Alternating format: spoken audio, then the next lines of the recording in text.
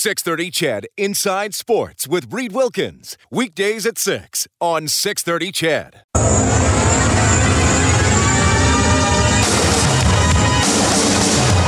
to McDavid, who earlier tonight scored his 30th. One-timer cleft bomb. Rebound! Score! Milan Lucic with his third career hat trick. And it's a natural heady. Riley's going to throw. Looks to the left side. Throws now over the top. That is complete. Across the 15 to the 10. Touchdown, Eskimos. Bryant Mitchell. Edmonton's home for breaking news on your favorite teams. This is Inside Sports with Reed Wilkins on the voice of your Edmonton Oilers and Eskimos. 630 CHED. Well, players are tuning up for the NHL season. I was at the Perry Pern camp this morning at the KFC Arena. Oilers Mark Letestu, Matthew Benning, Chris Russell, all out on the ice. Drake Caggiula is going to join them later on this week. Some Oilers prospects on the ice as well. We'll have a conversation with Chris Russell coming up in a few minutes. The Edmonton Eskimos don't play again until 1 week from today. Actually, a week from now, the game will have been played. That's the Labor Day Showdown in Calgary, and what a showdown it'll be. You got the Calgary Stampeders once again having an incredible season. They are 7-1-1. You got the Eskimos checking in at 7-2. Only good for third in the West. Winnipeg is 7-2, but they have the tiebreaker on the Eskimos because they won the only head-to-head meeting up to this point. And the green and gold, oh my goodness, that was a stinky one on Friday night, getting blasted by the, shall we say, revived Saskatchewan Roughriders. Is the Chris Jones formula finally working after the debacle that was last season? That Riders team looked a little bit like, I'm not getting carried away, but a little bit like the Eskimos team that Jones coached to the Grey Cup in 2015. Morley and Dave will join me after the 6:30 news. We will give you our Eskimos mid-season report cards, breaking it down by position set. Thanks a lot for tuning in tonight. Inside Sports on 630 CHED. My name is Reed Wilkins. Thanks to Dave Campbell and Brendan Ulrich, who filled in for me last week as took a little bit of time off. That was always fun. It was a staycation, and greatly enjoyed doing stuff here in the city of Edmonton and playing a couple rounds of golf as well. Oh, golf season winding down. Makes me a little sad. Maybe I can build like a par 3 course in my basement. I guess it would have to be mini golf. Remember that episode of Cheers when Norm said he went golfing? And somebody said, "How'd you do?" "Did great. I was 3 under and I birdied the windmill hole."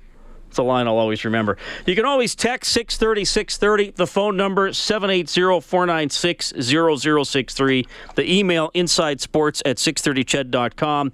And you can get me on Twitter at Reed Wilkins. That is REIDWILKINS. Wilkins like Dominique, no relation. So we're going to start off here. We'll get to my interview with Chris Russell in about 5 to 7 minutes. We're going to start off here with a serious story, controversial story that is, has hit the CFL today, has specifically hit Hamilton, and they're having one of those years just when you thought it couldn't get any worse. As you've probably noticed, the Hamilton Tiger Cats have not won a game. They are 0-8. They have been outscored on the season 310 to 148. Remember, they lost that one game 60-1 against the Calgary Stampeders. The Eskimos beat them twice already, both close games, but the Eskimos did get the win. So Kent Austin, who removed himself as head coach last week, June Jones takes over as the head coach. Now they've hired a gentleman named Art Briles. I don't know if you follow American college football, this name will mean something. If it doesn't, I'll educate you quickly here. Art Briles was fired last year as the head football coach at Baylor University because of a sexual assault scandal within his program. Now, he's 61 years of age. He's been a coach, over half his life. He was also the head coach at the University of Houston. He was with Baylor from 08 to 15, so a long tenure, in that level of football. But what happened last year was, basically, and I'm not going to get into every single detail. You can look this up and read about it yourself. But basically, it was revealed university officials didn't take action following sexual assault allegations, and there was a report founding that the football program under Briles mishandled multiple allegations of sexual assault against his players. Now, Briles was fired. He initially sued the school, later dropped the suit. His most famous player there at Baylor, no doubt Robert Griffin III, who went on to win the Heisman, and obviously has been in the NFL. So this is one of those situations where you got a team that is doing horrible on the field. They got instability, and now they bring in a guy who doesn't have a great reputation. And, obviously there's a lot of allegations here, but there are reports that Briles, at worst, we can say, covered up rape. And that's a pretty serious line to have on your resume, to have on your personal history, and that's a pretty serious decision for a football team to hire that guy in a coaching position. Now, we bring this up knowing that we had a football team, the Eskimos, several years ago, hired Eric Tillman as general manager, who did have, that situation didn't wind up in any criminal offense or any criminal record. But as the story went, as he said it, he was loopy on some medication, and he inappropriately grabbed his babysitter, and that got him in trouble in Saskatchewan. Certainly, there are numerous instances of coaches and athletes having done something that was flat out criminal or been involved in something that would be considered morally wrong, even if they weren't charged for it. Multiple instances of usually these men, actually oftentimes I would say men and women, but in this case I'm going to make it gender specific, often these men still getting work. Now, there are different, we had it here in Edmonton. Craig McTavish, as I'm sure you know, during his playing career, was in jail for a year in the United States for vehicular homicide. He came to the Oilers, wound up having a fine career as a player, and obviously he was both coach and general manager of the team later on in his life. I'm sure you're all going to have your own personal reaction to this. And again, you can text 630-630. I personally believe that people do deserve second chances. I don't think we can, at least I wouldn't, you just condemn somebody that you take just, a one thing out of their past and say, well, you did this, or people think you did this, so therefore you lose all right to a livelihood, or you never get a chance to do anything that you would ever want to do for the rest of your life. Personally, I'm not like that. But in this situation, I got some trouble with this because this, as I said, it was, at worst, he was the leader of a systemic process to cover up rapes. That's the absolute worst case scenario. And there's, if you read about this, there's evidence that that's pretty much what happened. At best, it's kind of like, well, he was involved in something pretty shady where, he may have let a lot of testosterone-fueled, athletic young men kind of act however they wanted around women and perhaps do some pretty nasty things. The way I look at this is the guy is 61 years old. He was in charge of the football program. I mean, if you're the head coach of an NCAA program, you're basically the CEO of a company. And I think in this case, if it were me, the guy has forfeited the right to work in football. And I hate to say this, maybe this is going to sound wrong, but his age, in my mind, is a factor in this. If he was a 31-year-old and maybe he was an assistant coach on his team, you could look at this and say, you know what, he might have got pulled into it. Maybe he wasn't the one making the decisions. Maybe he went along with what people who held some power were doing. Maybe he didn't realize the scope of it. Briles was the coach of this school. And, again, there is documentation. There was a report that found the football program under Briles mishandled multiple allegations of sexual assault against the players, against some players on his team. And that's pretty scary. And I don't know, even if, even if it's a few players, a few instances, it's one of those things where if that's the sort of allegation, this isn't shoplifting. This isn't a booster gave a kid a pair of sneakers. And God knows stuff like that and more happens, especially south of the border and especially in football. This is a really serious offense, and this is a league, obviously, the CFL, that has been preaching diversity, that has had, players filming PSAs and being involved in, speeches and talks and encouraging, you treat women as equals. You don't speak to women in a derogatory way. You certainly don't physically abuse them. I certainly think the Hamilton Tiger Cats are going against the spirit of that. And do they really, how badly do they need this guy? Are they going to run the table and go 10-8 and finish 10-8 because they guard Art Briles? I think not. Another interesting little footnote to this, and I am going to get to the Chris Russell interview right away. I know you want to hear from one of your Oilers. An anonymous CFL player has published a piece on 3Down Nation, 3downnation.com. I imagine probably a lot of you have checked it out. You can Google it.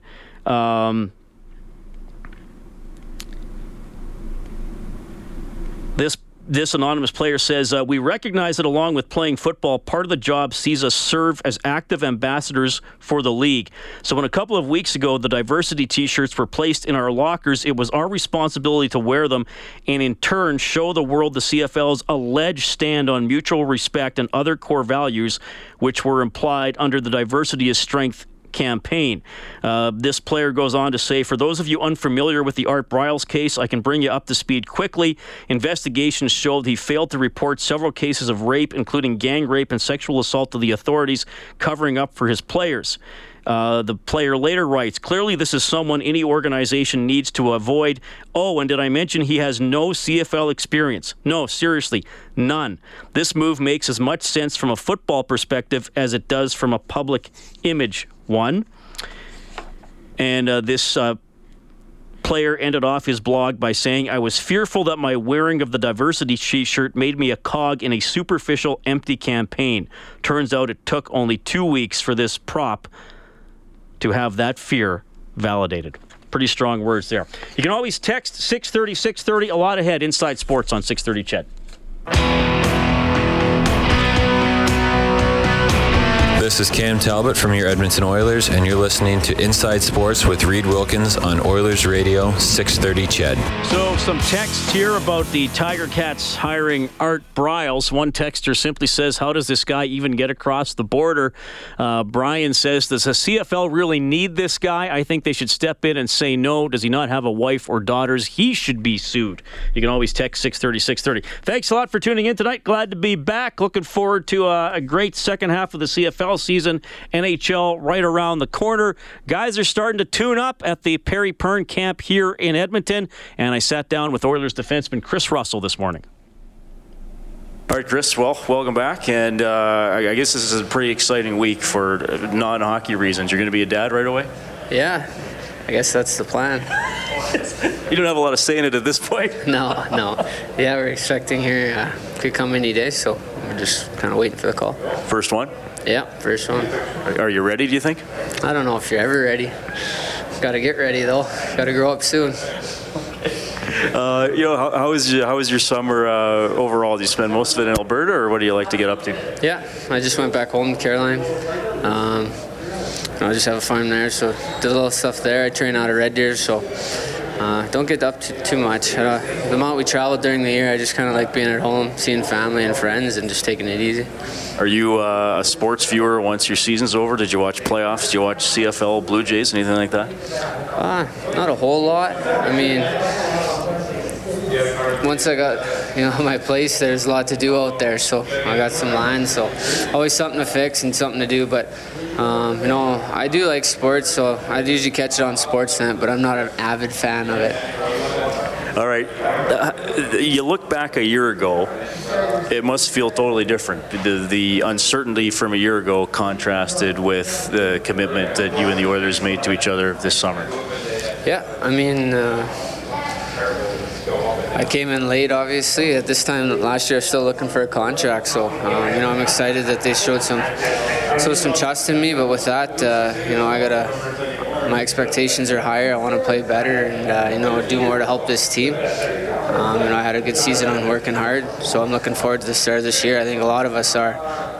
We kind of got a taste last year, but I think we realized that this year's going to be a lot harder. We're not going to surprise any teams. Well, that's the big thing. I mean, imagine you guys, you got this, I mean, you're led by obviously two of the young top guys in the league, and you won a lot of games, so you're going to have the bullseye on you a lot of nights, I would guess. Yeah, I mean, I kind of went through this a few years ago with Calgary. Sleeper team kind of made the playoffs, and the next year we didn't. So there's obviously expectations that go with it, but at the same time, there's no easy matchups now. Teams are coming into your rink and they're playing their best game against you because they know they have to. And I mean, we just got to keep improving, keep getting our level of pace and play up. And I mean, it starts with everyone in our room. We got to make sure that we're prepared to do that. How does the defense change without Sekera for likely about half the season, and how do you make up for his absence? Well, obviously, it's too bad you lose a player like that. He brought a lot to our team last year. He's a good two-way player, but Benning, Hershey, they're going to step up, play bigger minutes this year. Obviously, without the system, there'll be guys buying for jobs and buying for minutes. That's the way this league is. It's so competitive now, and camps are so competitive that you got to come in and put your best foot forward regardless of your situation, how many years you've been in this league, because there's always young guys coming up. So I'm sure it's going to be competitive. I interviewed Sekera last year, and he said, well, if there are no mistakes, the game ends 0-0. So sometimes you got to live with them.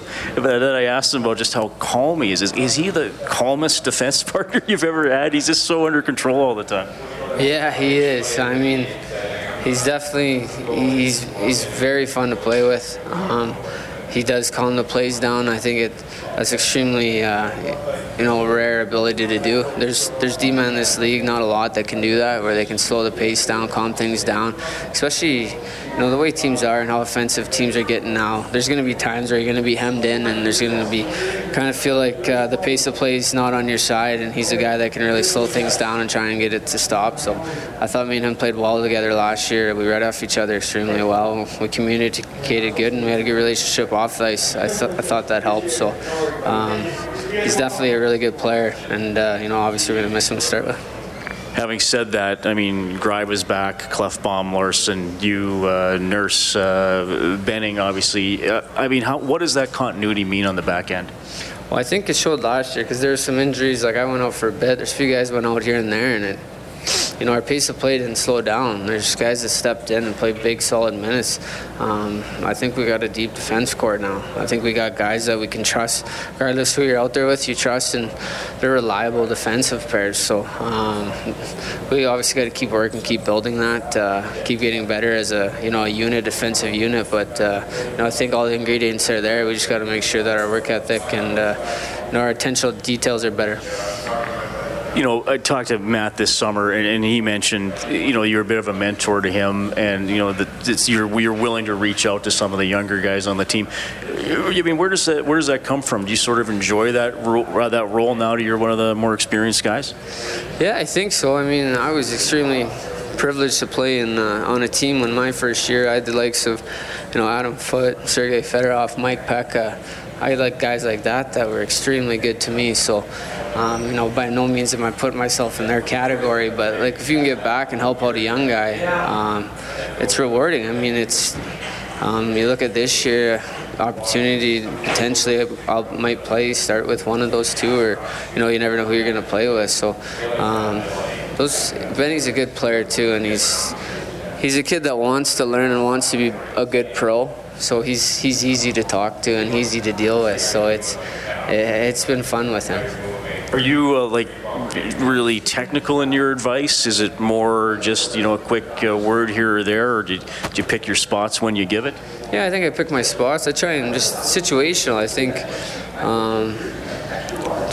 with my size, if I had to learn to play the ball positionally. If I'm not positioning good, I don't have the strength of a lot of guys that I'm going to get beat. So I got to make my structure's got to be really good, and I got to make sure that I'm aware. So little things I've picked up on players throughout the years. If I can pass on that, maybe it'll help them. Maybe it doesn't sometimes, but just little things that throughout the years I've kind of learned and kind of put into my game. If I can help out with that, I try to. Great to chat with Chris Russell this morning, certainly embracing being an Oiler. He got that new 4-year contract a couple of months ago, and he clearly enjoys mentoring the younger players. And what did he say? He thinks the Oilers have a deep defense core. Man, that's nice to hear, isn't it, after some of the things that went on in previous years. The Eskimos, the mid-season report card with Dave and Morley when we get back. Inside Sports on Ched.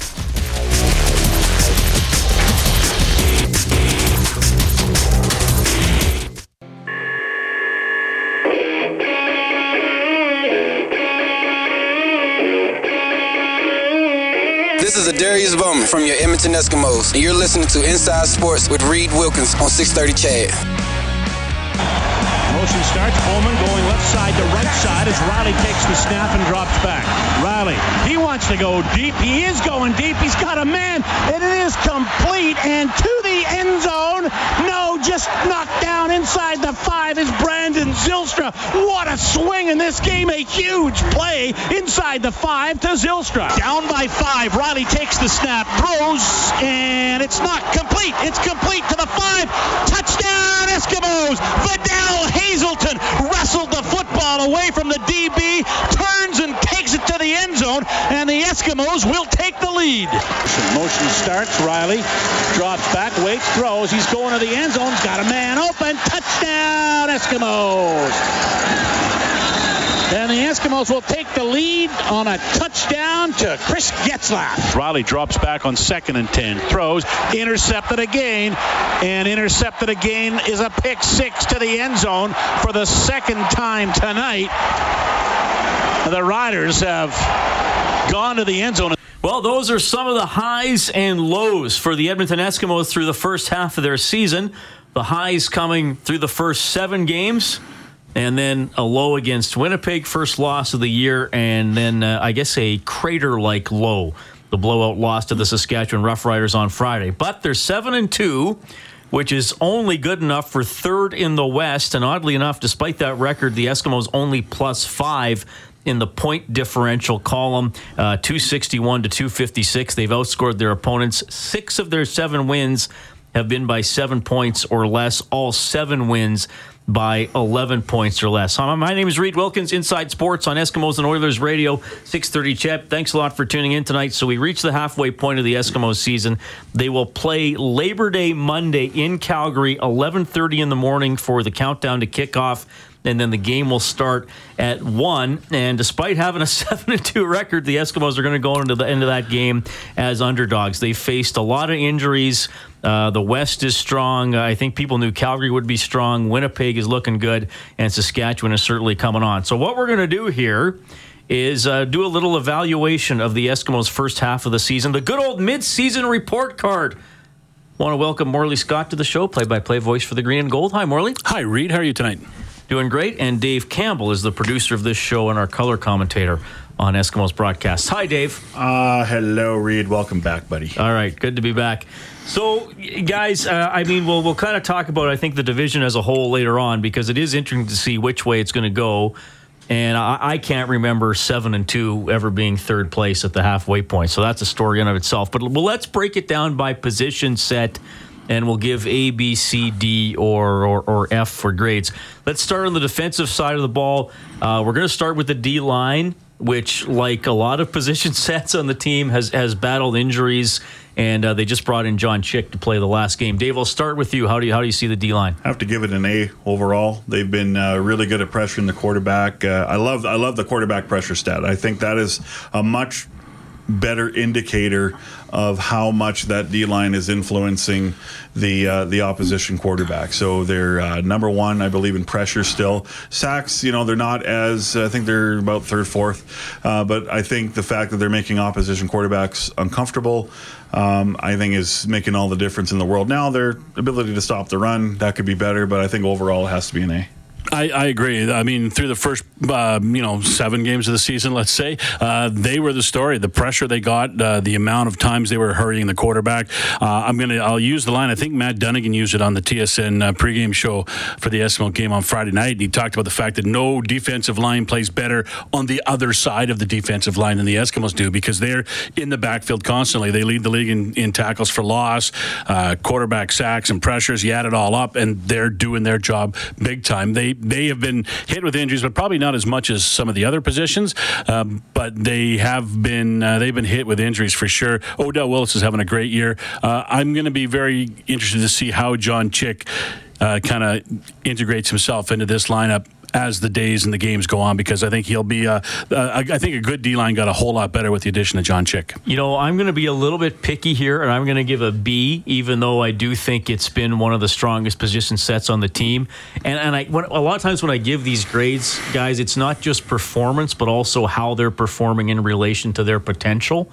And again, just to be picky, I think there could be a few more sacks here or there to kill drives, and they certainly could have used those over the last couple of weeks, because the secondary wasn't stopping a lot of passes from Kevin Glenn and from Matt Nichols. But the D-line's been a good story overall. Willis, I guess he and Ladler would be the candidates for the top defensive player on the team, but that's probably been that has been an area that with a lot less to worry about for the Eskimos so far. Okay, so we're all pretty positive on the D-line. I'm a little bit of a harder marker. Let's go to the linebackers, and I'll go first here. And I'm struggling with this one right now. Well, here's the thing. We know what it could have been. But I guess we have to look at what it is. And I know I just said I also grade by how close they are to their potential. But having said that, it's a position set that I think has really hurt the defense, especially over the last couple of games. I know the injuries have mounted. Maybe there's going to be a move here to get somebody like they brought in Chick on the D-line to help the linebacking core. You almost have to grade Ladler separately than the other guys, because Ladler's having an A+ season. And then you got a bunch of guys that in most seasons might be a practice roster player or a backup. So unfortunately, I got to be hard on the linebackers, because I don't think they've been helping out enough, and I'm going to give that position set a D. You know what? I like the idea of breaking it up into two. Kenny Ladler gets an A, leads the team in defensive plays. He has been kind of fun to watch develop over from where he was at the start of last year to where he is now, learning the game and playing the game in Canada. I think he's been terrific this year. He makes a lot of key tackles.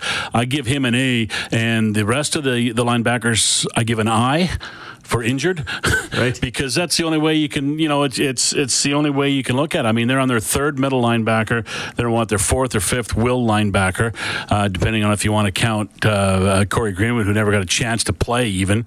I think that they were okay with Corey Jones there. When he got hurt and he dropped one more down the list, I just think depth caught up to him at the linebacker spot, both in the middle and on the outside at the will spot, more than any other position. And I think that is where the biggest problem on the team is right now defensively is, and you talked about it, Reed, those passes, those 10 to 12 yard passes, 7 to 12 yard passes, I guess more than anything are the ones that can kill you. And we saw a lot of that against the Riders on Friday night for sure. So it's going to get better with Konar coming back, if indeed he does come back for Labor Day, like we believe the plan is. But yeah, there was a lot of guys playing their position but playing out of position because they probably weren't ready to play as much as they have been yet. So yeah, it's a failing grade, I think, across the board, but you got to give a lot of kudos to Kenny Ladler, who's having a great season. I'm going to remove Kenny Ladler from the linebacking core in some ways too, because I think he's more of a defensive back role. Right. But yeah, I agree, he's an A, no doubt about it. The rest of them, I'll say C, because I look at the middle linebacker spot. I think Corey Jones did a really good job in place of J.C. Sheridan. I think it dropped off with Alex Hoffman-Ellis after a game and a half. But it's the will linebacker position that's really been the big issue, I think. And injuries, yes, it has definitely played a huge role in why that position has struggled. Christoph Malama-Chimenga has been at that role basically since the second half in Hamilton. And overall, he has really, really struggled. He's playing too high up in the lineup, the hockey term. He shouldn't be playing this year. But they have no choice at this point. They got Koshi Mwamba in now, who maybe could play that position, but Josh Woodman was a dumpster fire, and he might not be playing at that position on Labor Day, perhaps. So, after his performance against the Riders, so in my opinion, it's a C for the linebacking core. All right, defensive backs, Morley. I'll start with you. Again, they've had some injury issues, but I think comparing them to last year at this time, I think they're vastly improved. I think they've been able to, they didn't give up a 300-yard game until the game against Winnipeg Blue Bombers. I think you got to give them at least a strong B. They've had some guys in and out. I think that, Woodman had a tough game. I think he's learning on the job, which is always tough to do. I think Arjun Colquhoun, I think, is going to be really good. He's going to be one of those guys Canadian who you don't mind playing on the corner and can be a ratio breaker and a real good player. They got a lot of good experience. Johnny Adams has been good. I like Johnny Adams. I think he's really added a lot on the corner. They struggled in the two corner spots last year, but I think it's pretty solid this year. So Gary Peters is better at halfback. He played a lot of corner last year. He's better at halfback, and I think he's another guy like Ladler who's learned the game a little bit more. Unfortunately, he hasn't played a lot because of injuries and the one-game suspension, at least for the last month or so. But I think they're pretty good at that spot. I'm going to be interested to see first how long Brandon Thompson's out for, and how well he comes back, and then where's the Forrest Hightower fit in? Yeah, he's a pretty good player. Got to knock the rust off him Friday night. We'll see where he goes from here now. I'm going to go B. DBs for you, Dave? B. I agree with Morley. And speaking of Hightower, I thought he was one of the few bright spots in the game on Friday. I thought he was pretty good. But yeah, I like to play from the corner position, and I'll throw in another player, Mercy Maston, who has been coming up from the practice roster into the active roster. Then he's been a yo-yo this year, and he's been able to come in very late in the week as well. Colquhoun got hurt before Ottawa, or was it Ottawa? Yeah, like day 3, and he had to be thrust in.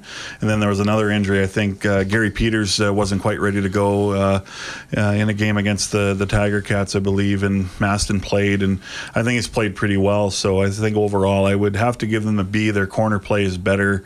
I think overall they're better. The safety has been, I think, the worst part of that secondary. Just, Neil King, I think his value is a little bit higher now, right, considering what we've seen out of Josh Woodman. But I would have to say overall it's a B. All right, I'll give the defensive backs a B as well. Let's do 20 seconds each on special teams, guys. I'll go first. A couple of block kicks, that's never good. Sometimes you make it through a whole season. You often make it through a season without giving up a block kick. 2 different kickers. I actually think they've both punted, fine. I think the field goal kicking has been fine. White's more accurate than O'Neill. They've had a couple of explosive returns, but not a lot of field shifters. I just look at average special teams. It's just kind of a C for me. Yeah, I'm in that same boat. Maybe bump it up a little bit, maybe a C+, just because the coverage teams sometimes are pretty good. I like how they get downfield very quickly. The kicking games, Hugh O'Neill's a really good punter. I mean, if he had enough kicks, he'd lead the league in average. And Sean White's the best field goal kicker percentage-wise in the league, has been for the last couple of years now. Doesn't kick as many as Medlock, but when he's asked to, he does. That's because he plays on a team that scores touchdowns a little bit more often, so they don't need him as much. But return game, they just keep going through guys. It's been like that for 3 or 4 years. They just can't find a guy who will take the ball and run with it, and that's the biggest concern for me on special teams, is that return game. They just got to find a guy. C for me as well. I think the place kicking game's dropped off a bit because of injury. The punt game has gone up a bit. The cover units are good. Kickoff return has been good, but the one area that's still a concern for me is punt return. All right. Dave Campbell, Morley Scott, Reed Wilkins, the Eskimos mid-season report card. When we get back, you'll hear about the coaching and the offense here on Inside Sports. This is Mike Riley from your Edmonton Eskimos, and you're listening to Inside Sports with Reed Wilkins on 630 CHED. All right, thanks a lot for tuning in tonight. The Eskimos. That's a fine. Morley's phone just went off, everybody. I don't know if you could hear that. John Tortorella. Yeah, I apologize. John Tortorella's texting him, hey, what do you think would happen? Anyway, the Eskimos' next game. Now, when are they back at practice, first of all? Not till Thursday? Thursday. But Meetings, they'll be working out. Meetings on Wednesday. They're already, even today, I saw videos, guys posting some pictures. They're working out today. So I think they were given 4 days off. Right, meetings on Wednesday, on the field Thursday, but I don't think many guys will be taking 4 full days. Right, okay. So the game is Monday, the Labor Day Classic. Eskimos at Calgary, 11:30 a.m. for the countdown to kick off. The play-by-play with these two guys, Morley and Dave, will be at 1. We're doing our mid-season report cards. My name is Reed Wilkins. Thanks a lot for tuning in tonight. You can text your thoughts, of course, to 630-630. Let's do quarterback. I don't think this is going to take very long. Despite last game, it is an obvious and giant letter A for Mike Riley. Dave? A+. Morley? I'll give him an A+. Just because of the fact he's had to work with so many different receivers, so many different running backs, and so many different guys on the offensive line. I'll give him an A+, and I might give him the letters MOP as well. It'd be nice if that kept up. Yeah. It'd be a good showdown on Monday between two candidates, Mitchell and Riley. Yep. Okay. Offensive line. Dave, I'll throw this one on your court. Boy, probably a B. I might put a minus. The injuries hasn't helped this group. They cut Tony Washington. Colin Kelly, I think, is working his way into getting used to that week-to-week role like he did last year or a couple years ago in Ottawa. Figueroa has been not as good as he has been last year, but still not bad. I give them a B- because I haven't been all that impressed with the interior play. That's got to be better, in my opinion, when I'm talking about guard center play. But overall, I think they've been good. But I'll give them a B and throw a minus in there. I'm going with a B as well. I like the fact that they've been able to survive with the injuries. They've mixed and matched a little bit. They've gone with 3 Americans for a game. I think give them a B just for the fact that they've survived. And Mike Riley's taken some hits, but I mean it's far from the pounding some other quarterbacks are taking around the CFL. Yeah, I'll give him a B as well, and I think that's a good point, Morley. Relative to other teams, Riley's not getting hit as much as some other guys. So a B for the O-line. All right, running back. I'll go first here. Another beat-up position. You've gone from White to Van to Perkins. Now, I know each guy has had a 100-yard rushing game. Having said that, I feel there have been some key moments where they needed a running back to chew up some yards or chew up some clock, and it hasn't been consistent enough. I know to some extent it goes hand-in-hand with the O-line, but I'm only going to give a C to the running backs, and it's along with the linebacker. It worries me a little bit going forward, depending on how long Perkins is there, who I does think he does have some breakaway ability. He's got a little bit of trouble, though, trying to mash out yardage between the tackles. So it's a C for the running backs for me. Dave? I'll give it overall a B. Losing John White was devastating. There's no doubt about that. They haven't been good in the blocking area. I think Trayvon Van came in and did a good job. I think when he went into the game right after White was hurt late in the first quarter, I thought he struggled, but I think since then he was... I thought he had some key runs in the win against Hamilton. In Hamilton, before that, he had a 100-yard game. Then he got hurt, unfortunately. And then Perkins has come in, and I think Perkins has been so-so, but I think it's been good enough that I think a B is the grade I would give it. They're 7-2, so it's pretty hard to give anybody a C when they're a 7-2 team.